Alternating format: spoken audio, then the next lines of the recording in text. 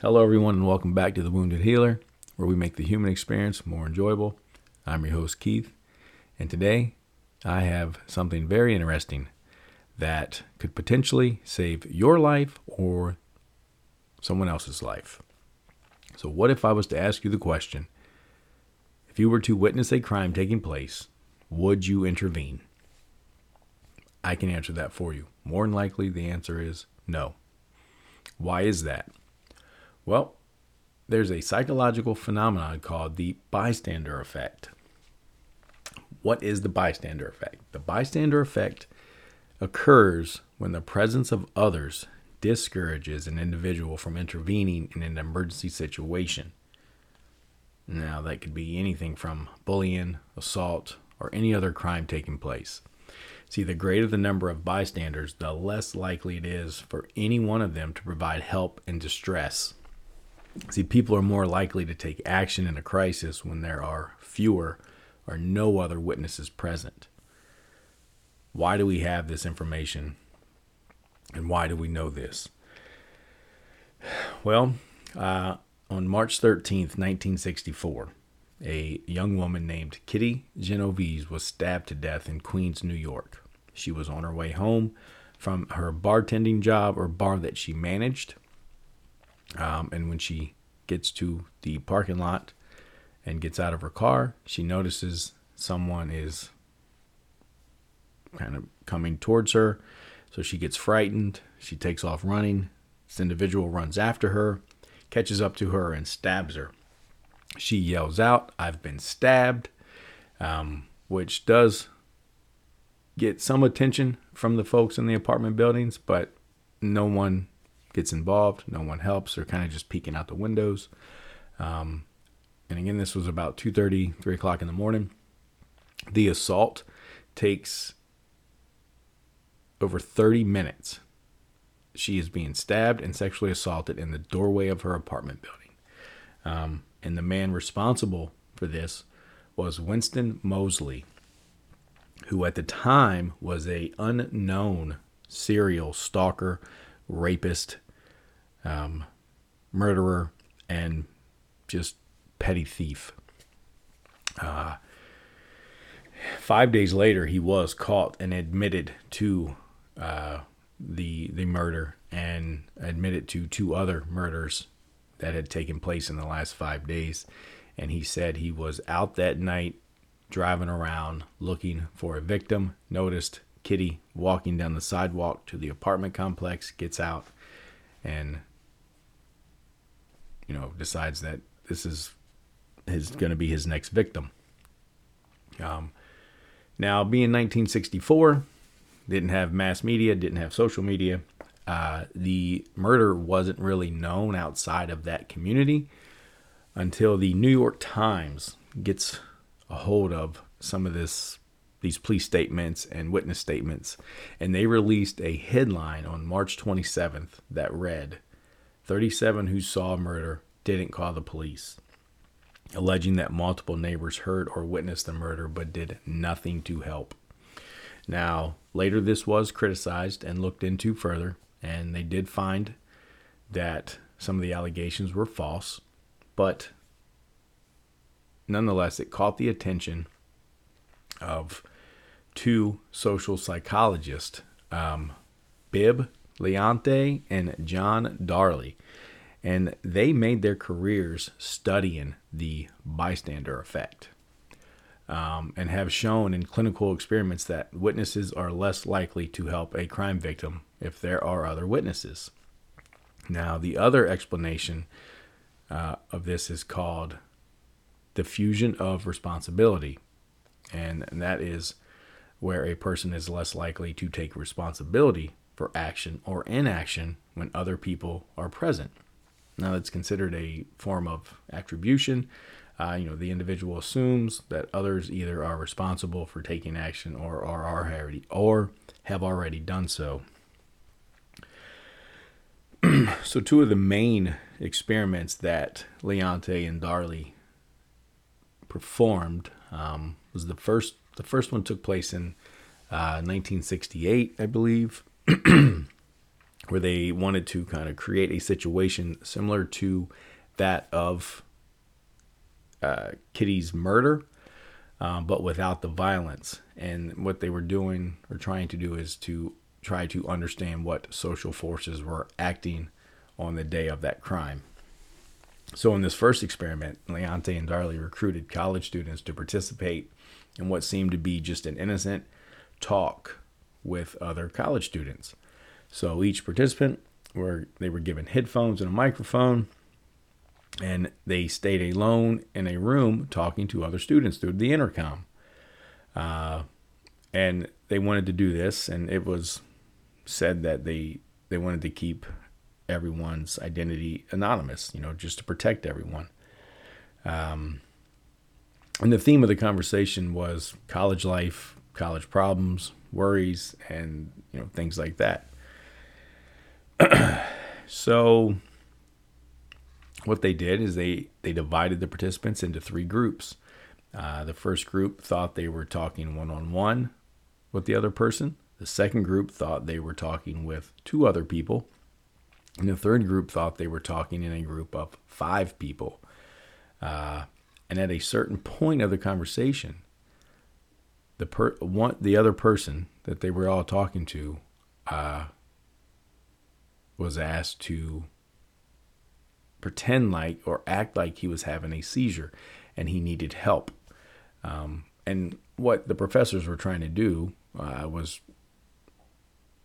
kind of investigate the difference of behaviors between each group according to the number of witnesses. And the results they got were, just eye-opening. When participants thought they were the only ones who could help, 85% of them left the room and asked for assistance. When participants thought there were other, folks with them or other people in the conversation with them, that number dropped to 64%. And in the situation where there were 5 people involved in the conversation, only 31% of the participants searched for help.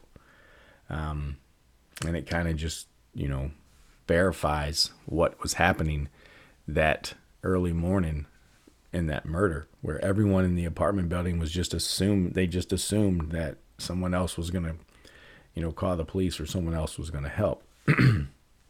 Now, that experiment did receive some pushback from peers, and one of the pushbacks was, well, what if the individual was at risk? Are they influenced? Because if the individual was at risk, then it should be 100% of the time they should ask for help or they should seek help. So they, being social psychologists and wanting to understand this, they investigated this also. And so this second experiment that they did was, again, they recruited some more students, and this time they were asked to just fill out a questionnaire. They divided the participants into 2 groups. There was a group, the participants filling out the questionnaire alone in a room, and then participants filling out the questionnaire with other participants in the room. So in a few minutes after the participants start the task or start to fill out the questionnaire, a black smoke starts to creep out from the room's air conditioner, and it gets thicker and thicker until the room is filled with smoke. Now, in the second group, the larger group, some of the participants were asked to kind of just ignore the smoke and not even be bothered with it. And what they found was that when the participant was alone, 75% of them quickly left the room, reported the smoke, and was kind of looking for help. But of those participants that were in a room with the other participants and the other folks that just kind of blew it off like it wasn't a big deal, only 10% left the room and searched for help. And that was after twice the amount of time that it took the single individual to seek help. So that was surprising. And those results kind of confirmed the first study's finding that the greater the number of bystanders, the less likely we are to act. And sorry about that. Even if ourselves could be in danger, being surrounded by people who do nothing makes us more likely also to do nothing. This opposes the intuitive idea that the more people there are in an emergency situation, the more likely it is that someone would call for help. As Leonte and Darley have shown in their results, it is quite the contrary. Now, what are some of these reasonings? What are some of the reasons that people will not help? Well, we talked about the diffusion of responsibility. There's also the evaluation apprehension. That is kind of being scared. You see what's happening and you kind of freeze, and you have fear of being involved. And then there is the pluralistic ignorance, which is the tendency to rely on the overt reactions of others when defining an ambiguous situation. Simply put, you assume that everyone is thinking the way you think. You assume someone else is going to help. That person is also assuming that someone else is going to help. So you just assume that the majority of the minority of the group is going to do something. And all of these things can be harmful or not helpful to a situation. So now just knowing or being aware of these things, maybe that will prevent you from being a bystander. And like I said earlier, can maybe help save your life or the life of someone else. There has been many experiments done on this so-called bystander effect.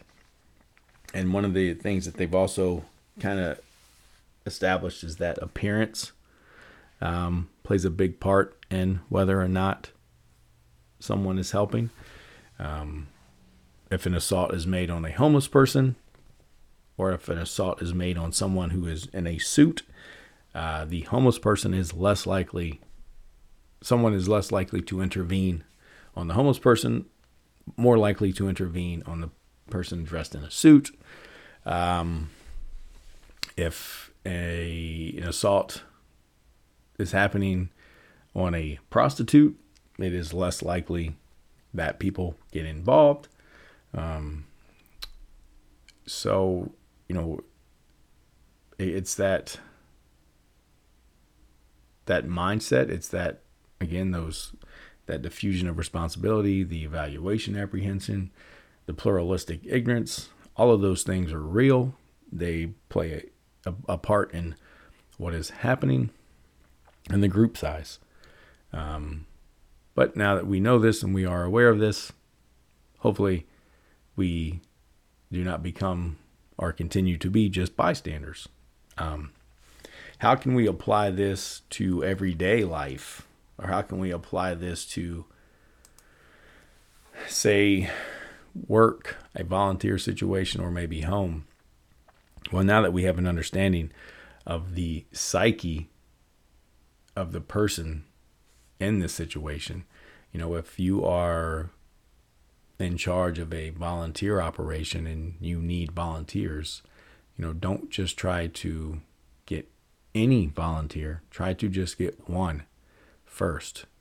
Get one person to help you, others will follow. At work, you're working with large teams, get one person on that team to start participating. Others will follow. At home, get one person to do something. The others will do it.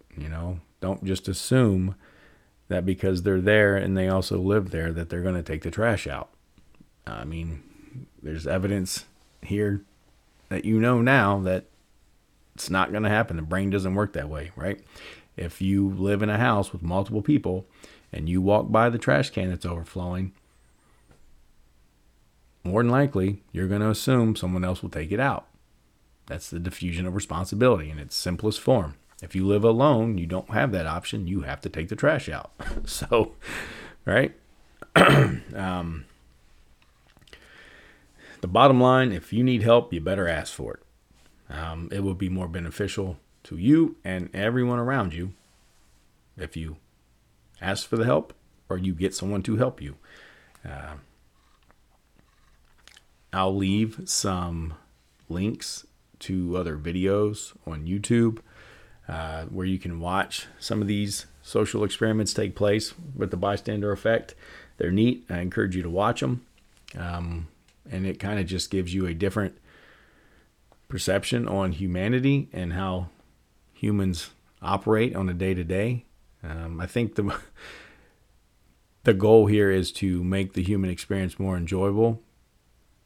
But at the end of the day, the more we learn, or the more we're able to see what humans are capable of and what we are capable of.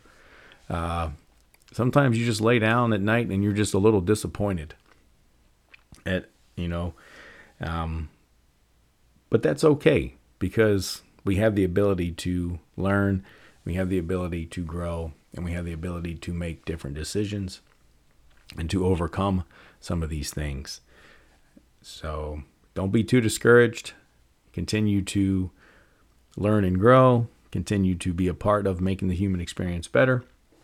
And I'll ask you not to be a bystander anymore, and subscribe, and share this, and continue to do so in the future. You can now find this podcast on Amazon Music, iHeartRadio, Spotify, Podbean, YouTube, and many other places. So it's very easy and accessible, and there are no excuses. You can find it and listen. It's full of good information, and it is full of information that can help make your experiences more enjoyable. So see you on the next one.